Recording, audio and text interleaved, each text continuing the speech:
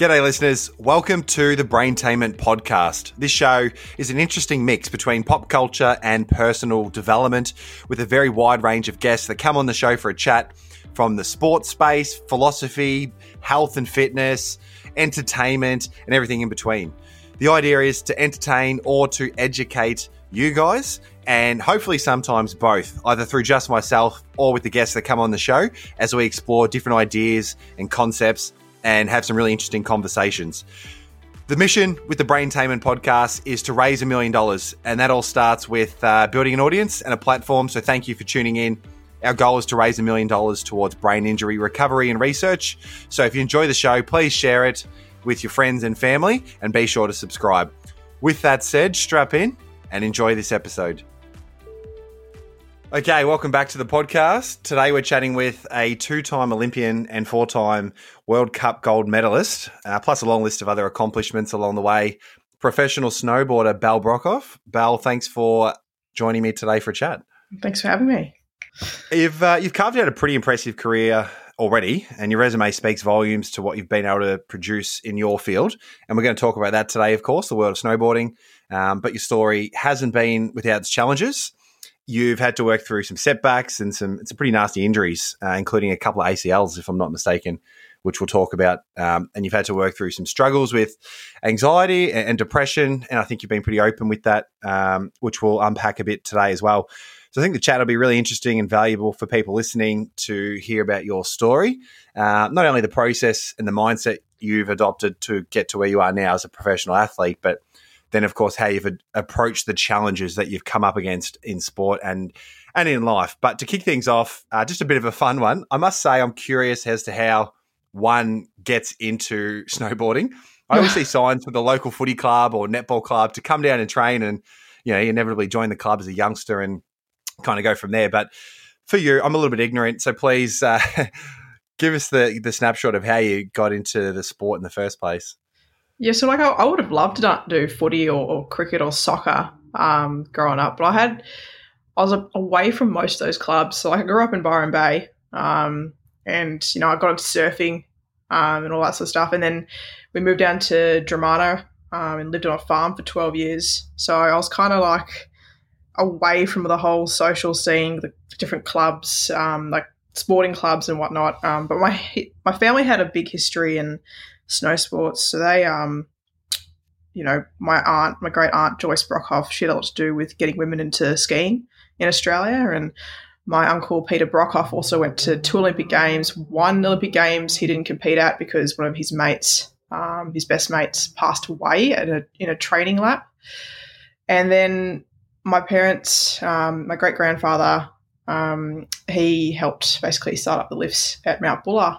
And we had one of the original skiing huts where the Mount Buller Chalet is right now, way back in the day. And we've still got the skis and the old skins that used to put onto the bottom of the skis and walk up the hill. So a bit of family history there. And I've just been... You almost didn't have a choice. Yeah, no, I was thrown into it, which is cool. Like I started skiing when I was 3. I loved it so much that when I, go out to do ski school, I didn't want to miss a second of it. So, when I needed to go to the bathroom, I kind of just peed my pants. And Mum wasn't too impressed, but I was just really young, and I just want to keep going nonstop. Well, funnily enough, I peed my pants the first time I snowboarded, but probably for different reasons. I was just scared flying down the hill at concerning speeds. Yeah, well, how old were you then? I was a grown man. I was about 22. Yeah, well, okay. Yeah. Admittedly, I've only been to the snow a few times, and it is awesome. It's a load of fun. And I had an amazing time. And look, at the same time, I pretty quickly started thinking, fuck, it's cold. I kind of want to go back to the cabin and, get to the fireplace and relax. But for you kind of touched on it there. Is it something that you pretty quickly fell in love with? Yeah, no, it was. And skiing since I was 3 years old. And then my mum got a snowboard when I was about 9 years old. And I got really jealous. So she made a deal with me, get to the highest level in ski school, which is level 1 Black Kangaroos. Right, and I got a snowboard the next year, and then just went out first chairlift of the day till the very last chairlift of the day. I was going out every single day for the whole season for years. And I picked up snowboarding very quickly because of that. And yeah, haven't looked back since. won a few ski school races and thought I was pretty good. So very nice. Well, good thing you followed that pursuit. What does that process look like then to go from, from a 3-year-old having fun out in the snow? You mentioned there the Black Kangaroos, level 1. What does that snapshot look like to go from kind of getting into the sport to start with to ultimately, going to becoming an Olympic athlete and win a World Cup? You just have to love it. That's with any sort of sport or any sport, any career, you have to love it. And then from there, you have your main goal, which you want to achieve, and then you kind of work backwards with steps to get there. But even then, like my sport, border cross, it started picking up quite a bit when I was around 13, 14 years old. And then, our programs are relatively new as well. Like I'm only female. Now there's a few females coming through, but I'm only a female at the time. I'm coming through the sport and, trying to find the right gear, the right coaching, the right programs. So also a lot of back and forth because it hadn't been really done before. And the first guy who got a world champ win was Alex Chumpy Pullen, who sadly passed away a couple of weeks ago. But, he was the first and he's 32 years old. So it's still quite new. So it's just about if you really want it, you have the passion for it, you'll find a way to get there. Yeah, that's huge. Like I pretty much jam that message down the throat of my listeners or just, people I have conversations with, that idea that, it's pretty hard to, and I'm sure you'd attest to this, it's pretty hard to perform at the highest levels and continue to perfect your craft and put in all the hours required to get better and better unless you do love what you do. And it has to be something intrinsically rewarding about the actual doing of the work. And I know you'd have some ups and downs along the way and some times where you can't be asked, but you put in the work. There has to be some sort of enjoyment in the process or you'll just quit, or it's just not worth it, right? If it's all pain. So for you, did you find that you had early wins with the sport? You obviously fell in love with it pretty quickly. You had the family history. Was it something that you were immediately an absolute jet at, or was it also an element of deliberate practice to get better and better and overcome challenges and weaknesses?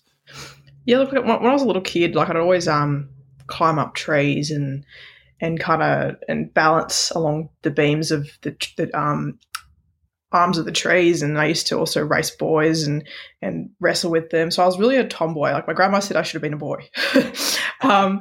But that's what I'd normally do. And that kind of carried across to snowboarding, that sort of body awareness. And I picked up snowboarding quite quickly because of my, I had a higher skill in balancing.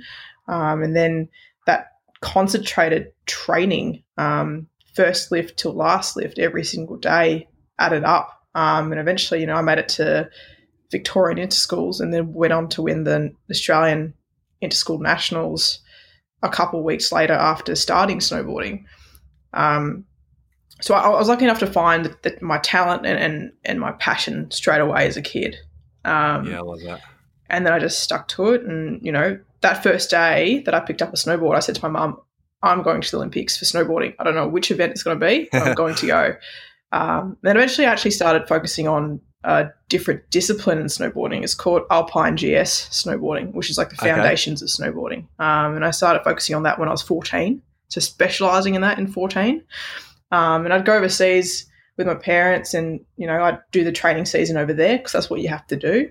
And then I had to make the switch to border cross because my parents said, you know what, this is really expensive. You need to get some funding. And if you don't, we're not going to fund you anymore. So when I was 19, I made the switch to border cross, and then that's what I've been doing. Very cool. And so you're, if I'm not mistaken, number 2 in the world. And is that right? And how does that come about? Like, what's that? Is that based on like championships or like a certain number of races? What does that look like? Yeah, so we have the World Tour, which goes from December till March. In that time frame, we have multiple World Cups in different locations with different courses each time. So it's really cool. And we just kind of follow those races around. And after each race, you rank up points. And then when you finish up overall number 2 or number 1 or number 3, it's because you've had the most points as well, number 1, or second most amount of points. So you basically want to do as well as possible. That means basically getting up on the World Cup podium every single race. So I managed my worst result was 4th place. And to be honest, I I didn't think I'd go as well as I did. I definitely thought I'd get some podiums, but I didn't think I'd get almost every World Cup a podium because I'd been out of the sport for 2 years. I've been knee rehabbing, 2 knee injuries. So it's been a long road, and I didn't think that I'd get up there as quickly as I thought. Yeah, well, I want to talk about that actually. So you've done the knee twice, have you? Is it the same knee? Twice. Same knee, my right knee. Yeah. Okay. Okay. Talk me through a snapshot of some of the injuries you've had. I imagine you've probably had a few over the years.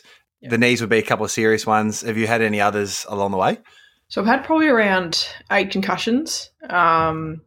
One where I've KO'd myself when I was 15 years old, and that was on skis. That wasn't even on snowboard. Yeah, right. I've had minor tears in my quads, both of them.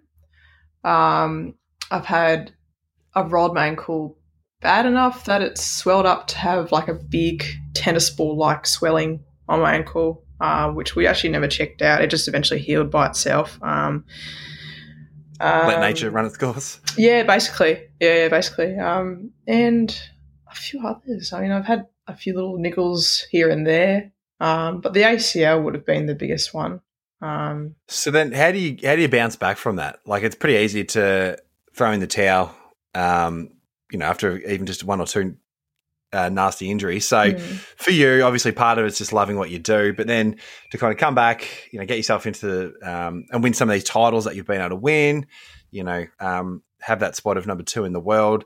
Like, has there been a process for you with the rehab, or is it a mindset thing that helps you kind of bounce back from those setbacks? Because I think it's on paper, it looks great. You see someone go through the injury and then they bounce back and it's a great story, but at the time it's fucking hard, as you, I'm sure, could attest to. How do you not throw in the towel and continue plowing away at your craft? Yeah, look, I think it's different for everyone.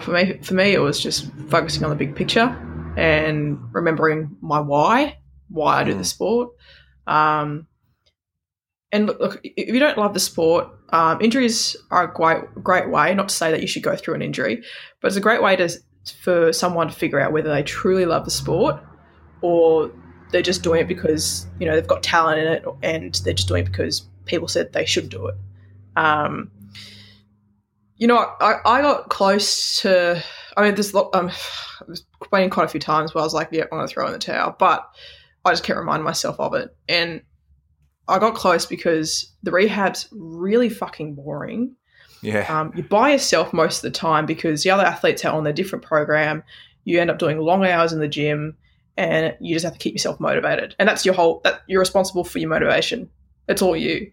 That's the beauty of sport. It's so harsh. Like, if you don't put in the work, you'll never get there, ever. It doesn't matter what kind of talent you have. Talent doesn't mean shit when you're on the world stage because everyone's got talent. And it's whatever extra that you put in, whatever outside thinking, outside of the box that you put in, it'll reflect in your performance. Initially after the first knee injury, I was in the gym for 4 hours straight. So I was having snacks halfway through to keep my energy up and whatnot. And then icing 7 times a day. I was rehabbing 5 times a day with a main session in the gym. And that was every day, Monday to Sunday, no breaks. It was just head down, bum up, and just go until I got back on snow. And, I relied on motivation. I read books. I looked at things that I needed to work on. So it was quite the opportunity. And it took me a long time to realize that this injury was an opportunity to get better. And if I look back, I would never, if I had to choose, I would never say, I would prefer to go without the injury because I could have achieved more. No, I would take the injury any day because it's taught me so much and it's reflected in myself as a person and as an athlete. So it's really about, that person deciding that this is going to be really beneficial to them. That's huge. Yeah, I'm grinning from ear to ear, Bal. I just want to jump through the mic. That's there's a lot there. We could unpack, but we've got a short period of time to chat. But that's huge. Some key messages there, like that idea of you are responsible for your motivation, and look, that might might be coaches and people around you as a support network for sure, but ultimately it falls on you. And that sense of ownership and retaining a sense of agency is, I think, really, really empowering. So just, I wanted to talk about belief with you, right? So I'm really interested to get your thoughts on this. So from a really practical standpoint, I think that having a sense of confidence that what you do will work, or that it will matter, or bear some fruit of some sorts, is a crucial variable for pretty much anything we do, right? So, for example, it's going to be pretty hard to get into shape or start a business or cultivate a new skill or habit or get into snowboarding or sport, whatever, and get really, really good at it unless you believe that you can do it and that it will pay off, right? Mm-hmm. So for yourself, the interesting parallel I want to draw is, you're flying down mountains at some pretty concerning speeds and dodging and weaving and turning and doing all the crazy stuff that you do. I could only dream of doing. Just looks super fucking cool on video. I imagine you need to be pretty confident that you're capable of performing at that level when you're about to compete. So for you, how important is it to have that confidence in your ability when you're about to compete? And then what helps give you that confidence? Is it the training you've put in? Is it, is your mindset, the books you've read? Like how have you kind of cultivated that confidence that I imagine you would need? Well, for me, I used to get really caught up in comparing myself to the other girls on tour. And that, for me, that took away a lot of the focus that I could have put into bettering myself. And it was only after the injury where I started focusing on myself and focusing on things I need to work on, purely that. I would refuse to look at every other girl on tour, and I'd only look at the guys, the very best guys on tour, and I'd use them as a gauge of where I need to be and what things I need to work on, because they're 10% faster, stronger, compared to us girls. You can see it in the time trials. So each day I would, set out a goal list each time we went out for training, and I would repeat that until I could do it without thinking, whether it was a certain move, pulling out the start gates, certain aggression here or there, anything technical. And I know for a fact the more you repeat something, the more your body becomes used to that. So when you do compete, you naturally fall back on that quite easily without thinking. Because when you're competing, you don't want to be thinking about, I need to do this move here, or I need to do this there, or I need to watch out for this person. You just want to get into that state of flow. And I know if you talk to a lot of athletes, they talk about state of flow where there's nothing in your mind. You're in this state of calm and contentness, and things just happen because you're in that state, and it's amazing. And you feel that when you start getting to that top end level of your sport. It's a pretty incredible feeling. So tapping into that helps with my self-belief, and also telling myself, and it's something that I do during a competition before I head out. I put on all my gear, and then I look at myself in the mirror and I give myself a conversation. I give myself a pep talk. Yeah. And I say to myself that I am the best. That's basically what I say. And I say to myself, I'm going to win this. And that reinforces in my head that I am the best, and that I can achieve those things. I will never say I can to myself, you can win this, because that's half-assed already. I'd say I am, I will. They're the most powerful things that you can say to yourself. There you go, listeners, the psychology of a winner. Yeah. I fucking love that so much. It's funny enough that you mentioned flow. I actually literally just finished a book, Flow, by I think it's Mihai Csikszentmihalyi or something, whatever his whatever his name is, and literally just describing a similar experience, right? So I think for people who, whether it's in sport or life or whatever, if you can get into that state of flow, it's pretty fucking magical, and you can execute at the highest levels.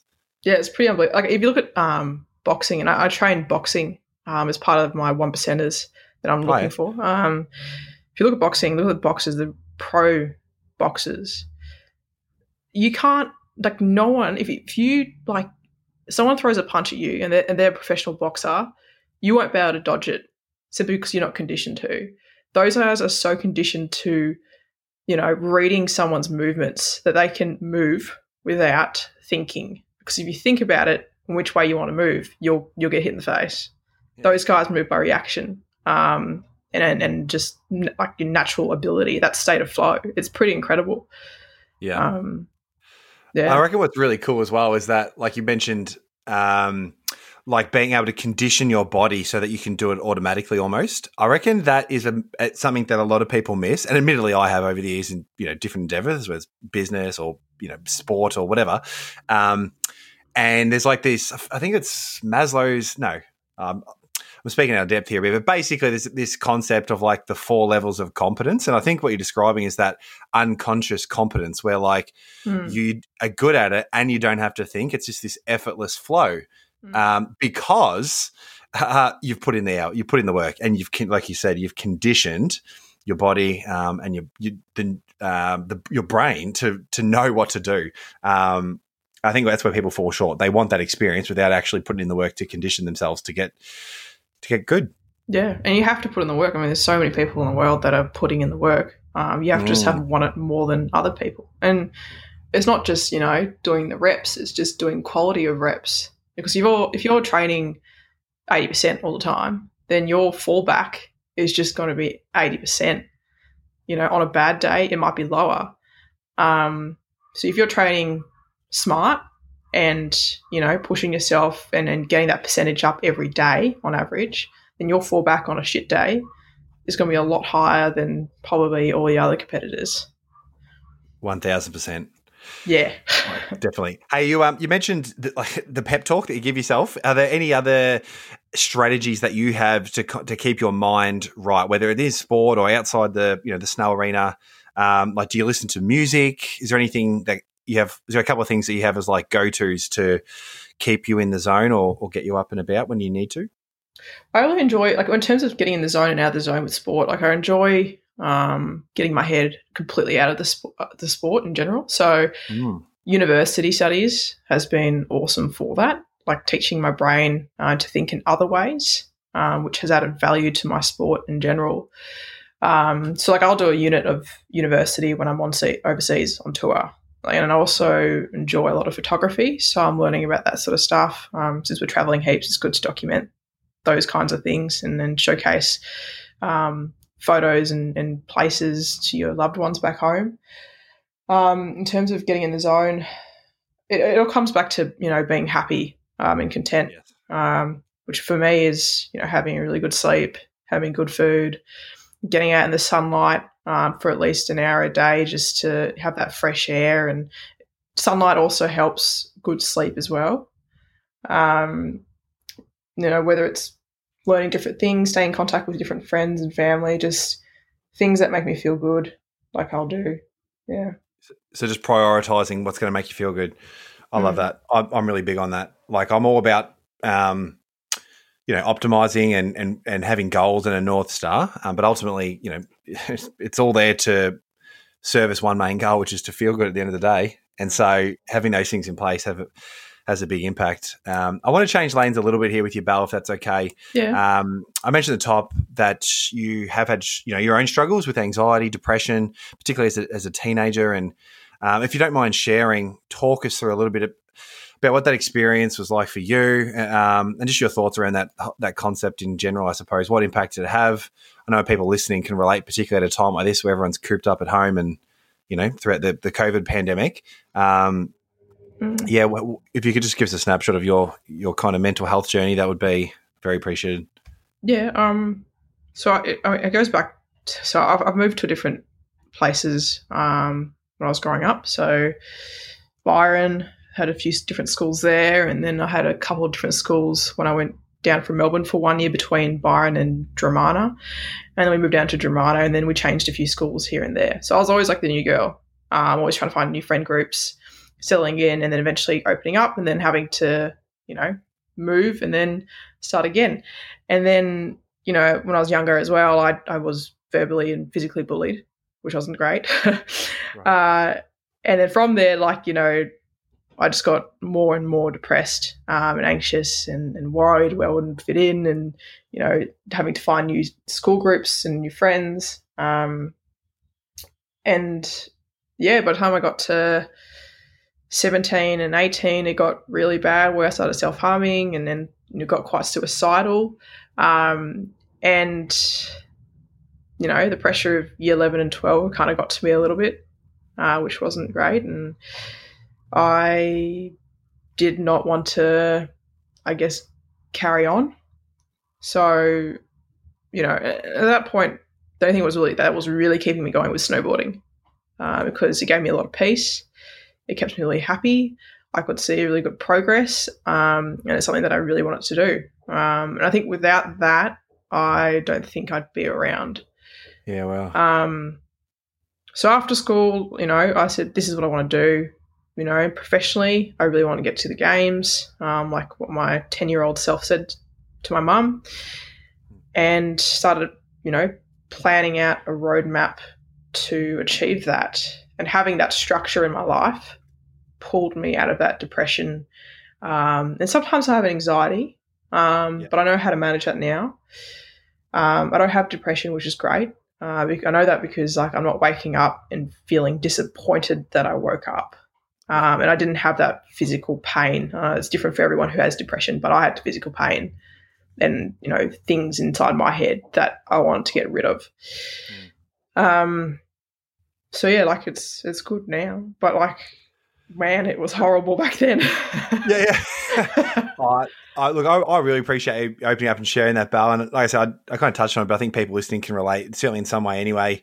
For me, we've only just recently connected, but I've had my own journey with going through a really bad depression as well, and I've been pretty open with that. And so it's just a subject matter I like to put on the table and unpack and sort of help to alleviate the stigma, I suppose. And I think kind of one of the key messages, I really want to help drive home is the challenge I found anyway is the most sinister part of some of these mental health issues is that at the time, as I'm sure you agree, it's near impossible to conceptualize a world in which you're not riddled, by crippling anxiety or debilitating depression. It's all at that moment. Yeah. So for you to pull yourself out of that, you mentioned there sort of a couple of takeaways, I suppose, was having almost just a sense of purpose, which was that snowboarding. So something that gave you a sense of joy and had a kind of a reason behind it, or a sense of purpose, and then adding structure to your life. And then I think the big variable is time, right? So you have structure, you have key things that you focus on, like you mentioned earlier about sleep and, food and optimal nutrition, things like that have an impact. And then having a goal and then doing all that consistently over a period of time might be what it's required to kind of get past that. And then you can start to build from there. And then, you go from where you are there, and you shared pretty openly about the state you were in. It's pretty nasty to then go on and achieve at the levels you've been able to achieve. I don't know, I think it's really inspiring. It's really impressive, and hopefully, a key message for people that do connect with this show to take away if they are in a spot of bother themselves.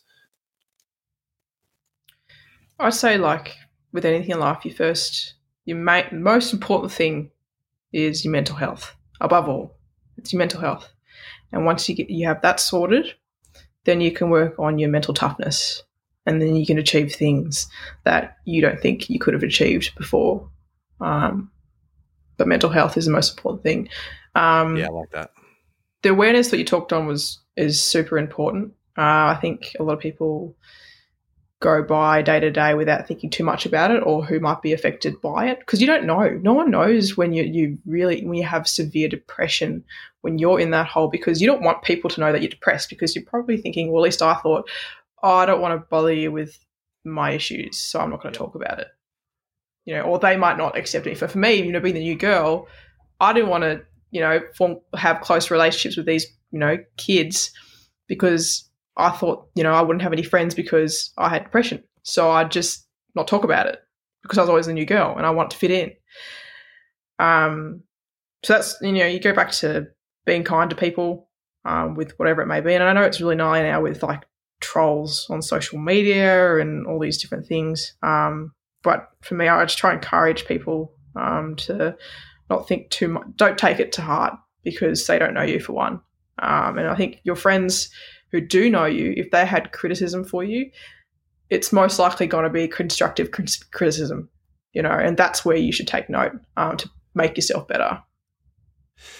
Yeah, I like that. I've always thought like if you could do something, if you can't do anything about it, then you shouldn't care. And if you could do something about it, you shouldn't care because then it means you can just adjust and change and improve. So it's like either way, it shouldn't, that sort of feedback you get. I know it's obviously easier said than done, but shouldn't have that devastating effect on our self-esteem that it can have some people. And so, I mean, I wish I had all the answers, but I think it's just important, like you said, to be aware of it and know how to manage it. I want to talk about the Principle 6 campaign that you were a part of, and I'll let you unpack it because I know the snapshot of it, but I think it's a really cool idea and an interesting story. And for those listening, correct me if I'm wrong here, Bal, it was essentially it was a campaign against the anti-gay laws in Russia, if I'm not mistaken. At the time you were competing in Sochi, I think was that 2 Olympics ago? Was that your first Olympics? Would have been? Yeah, so 2014, my first Olympics. Yeah, so what was that all about? So basically it was just, we're trying to eliminate discrimination in all forms from the Olympic Games. And, I'd just come out to the world and my parents at that time. Right. Oh, just prior. Yeah, just prior. And okay. I was contacted and to get behind this campaign. I thought, great, this would be awesome, get behind it, whatever.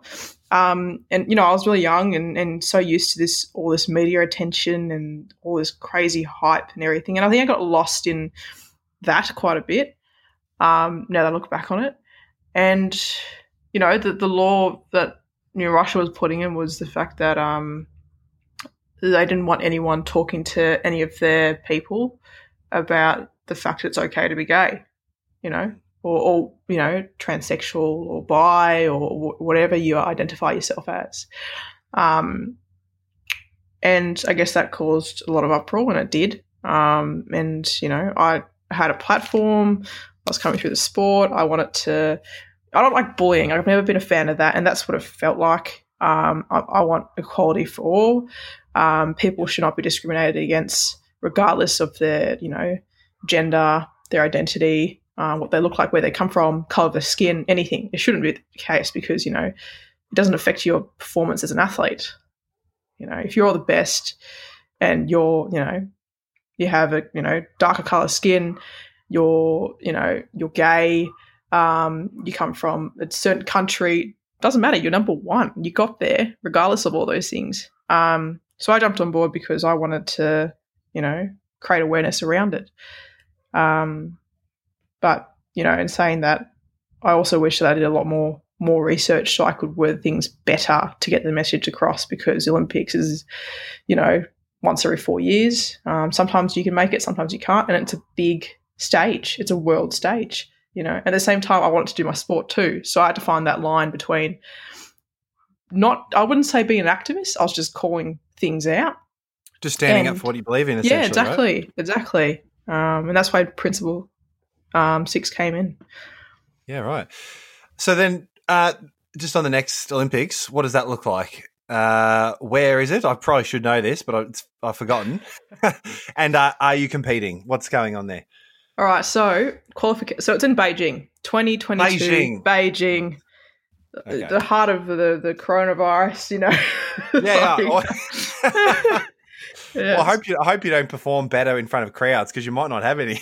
Oh my God! Yeah, exactly. That's the thing. That they talk about that. Like, there's a bunch of rumors going around. That's one of them. I don't know whether it's true or not, but there may not be a crowd, which is unfortunate because that's where they get a lot of revenue. And Olympics, of course, they make a lot of money. They're on the world stage. It's like a business competition. They have a lot of media, a lot of sponsors coming on board. People paying a lot of money for tickets to be there.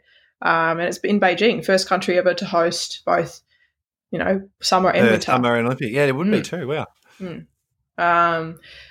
So qualifications start on January 1st, which is every World Cup upcoming leading January. Up to the games. Yep, this January, which is pretty crazy, being Tokyo 2021 as well. Yeah. So the Summer Olympics are pushed to 2021, right? Yeah. Is that what's happening? Yeah. Yeah. Okay. And then you've got the qualifications for the Winter Games in that same sort of block early next year is the idea. Yep. Okay. Which is crazy. So yeah, we'll just kick things off. And qualifications, it's a bit gnarly. Like people throw a lot more stuff on the line. So the racing gets more exciting, I guess, because it could be their first or last Olympic Games that they can do, because it's every 4 years. 4 years is a long time. It is. So yeah, So you'll be there at the Games. Well, once qualifications hits off, then we have to meet certain targets within your country and also globally. I've yet to look at the qualifications. So you out training and everything at the moment? Like, what does COVID look like for you guys? I mean, you've been wearing a mask the whole time anyway. Yeah. Could you be having, like, you got all your gear on, so you should be able to do what you want. Yeah. Well, we started wearing a mask when we were in Spain in March, when we heard about the virus outbreaks, and we were traveling quite a bit. So we were hand sanitizing, wearing masks, walking into dinner on tour. So yeah, I don't know, like the team docs seem okay about it. Same with our CEOs of our organisation. They seem pretty chill about it. We'll just keep pressing forward. And, the whole winter sports team, like we're all training really hard. We're hitting targets. We're actually getting a lot of personal bests in our training, which is, a good reflection of how our team works and then the people that we have around us. Yeah, right. For me, I'm training twice a day, Monday to Friday, and then doing a morning session on Saturday, and then just different things in between, like uni work and whatnot. But yeah, like that's just, we keep pushing forward for a goal, and it's just weird. Like it's just a weird time. It is a weird time, and honestly, I think one of the biggest variables that people are struggling with is the ambiguity of planning ahead, because there's like, what the fuck is going on? We don't know. And having a North, like we're talking throughout the chat here about falling in love with the process, and that is that is critical. But then it's also, I think, really important to have a North Star as well, right? It's like to have a goal, an objective that you're working towards, kind of gives you a sense of direction, right? And purpose, which we've spoken about as well. So for you, you've obviously got the Olympics. Even that has got some, some sort of uncertainty around it. But for sort of the everyday punter almost, it's like, well, fuck, like I don't, a big thing for them might be just, I don't know, like there's all kinds of examples we could give, but it's hard to plan for stuff. So I hope, I don't know, like where possible, I think it's important to just architect, some sort of objective or North Star that we're still motivated by, and where we still get enjoyment from the process. So, again, I don't have all the answers, but I think the parallel for you having your snowboarding and having that North Star, you love it, and you've got a goal. I think that's fantastic, and then it's really important for us all to have our own, whatever that looks like. Would you agree? And have different plans, like. Yeah, no, I agree totally, and also have different plans. Like prepare for the very best outcome and prepare for the very worst outcome. Like for me, like I'm training my ass off. I'm getting the results that above the results that I want, which is awesome. And staying flexible and fluid with what you're doing is really important. Adapting is really important. And, working towards the fact that we're going to kick off the tour in December, which might not happen, but I'm still working towards that goal. On the side, I'm working on a uni degree, talking to different people, learning from them about different things. Like I'm growing a bigger interest in buying and selling shares, which is a great passive income when you know your stuff. So like if for whatever reason that we don't have a tour and Beijing is cancelled, I'll just complete my degree and do something else, which is not what I want to do, but that's like the worst case. Like yeah, exactly. And you keep in shape and you enjoy the process throughout. Like it's not all doom and gloom, right? No, not always. But I have to admit that I am more a little bit better set up than what I've seen around. Yeah, of course. Yeah, sure. I'm happy that I had a lot of prize money come in from the podiums, but that came with a lot of work. And for me, income comes in at different times. Like I go to work every day, which is my training. I don't get paid for it. I have to motivate myself to go there. And then I have different sponsors coming in to do campaigns, and then be nothing for a couple months, and then whatever. But I'm very lucky to have a supportive family around me and put a roof over my head. Yeah, for sure. So yeah, look, ambiguity around us, sure, but at the same time, still some interesting and exciting times ahead for us all, and obviously for you, Bal, with the Olympics, and I imagine there's more World Cups coming up as well that you'll be a part of. But just looking back on the career you've been able to carve out so far, has there been any particular highlights that have stood out for you? Oh man, there's so many highlights. I think highlight was, well, from this injury was, I guess, seeing what I've come from depression, anxiety, the path I've taken and what it's turned me into, and the strength I've gotten from that depression and anxiety has reflected in my rehab, and then what I've learned from my rehab is reflected in my results. So being able to battle on and knowing that I can battle on, good things will come if you're patient and you work hard for it. So for me, that's something that's just been amazing. That's awesome. Using those hard times as like a silver lining to literally build your resilience to then apply to other areas of your life when they need it. Yeah, exactly right. I love it. I love it a lot. It's probably a good place to finish as well. Really, you can apply that to all areas of life, everyone listening. So, Belle, I appreciate you carving out the time to chat with me. You know, I learned heaps. I really want to get into snowboarding again. I reckon I'm going to not piss my pants next time I do it. There's adult nappies as well if you need those. I reckon I might actually, to be honest. So I'll hit you up privately off air and confirm that. But I reckon there's a high chance I might need them. But for you, I wish you all the very best. I'll be following on, that's for sure. If they do open up tickets into Beijing, I don't know, Mike. I'd love to get involved in the Winter Olympics. It's always been really, really interesting to watch. So, and like I said a few times throughout, your story I find really interesting and inspiring. I think anyone listening can take some value from it. So it's been fun. I'm sure we'll stay connected. And thanks. Quick shout out to Brenny for connecting the two of us. So he'll be filthy if I don't give him a shout out. Cheers, Brenny. Yeah.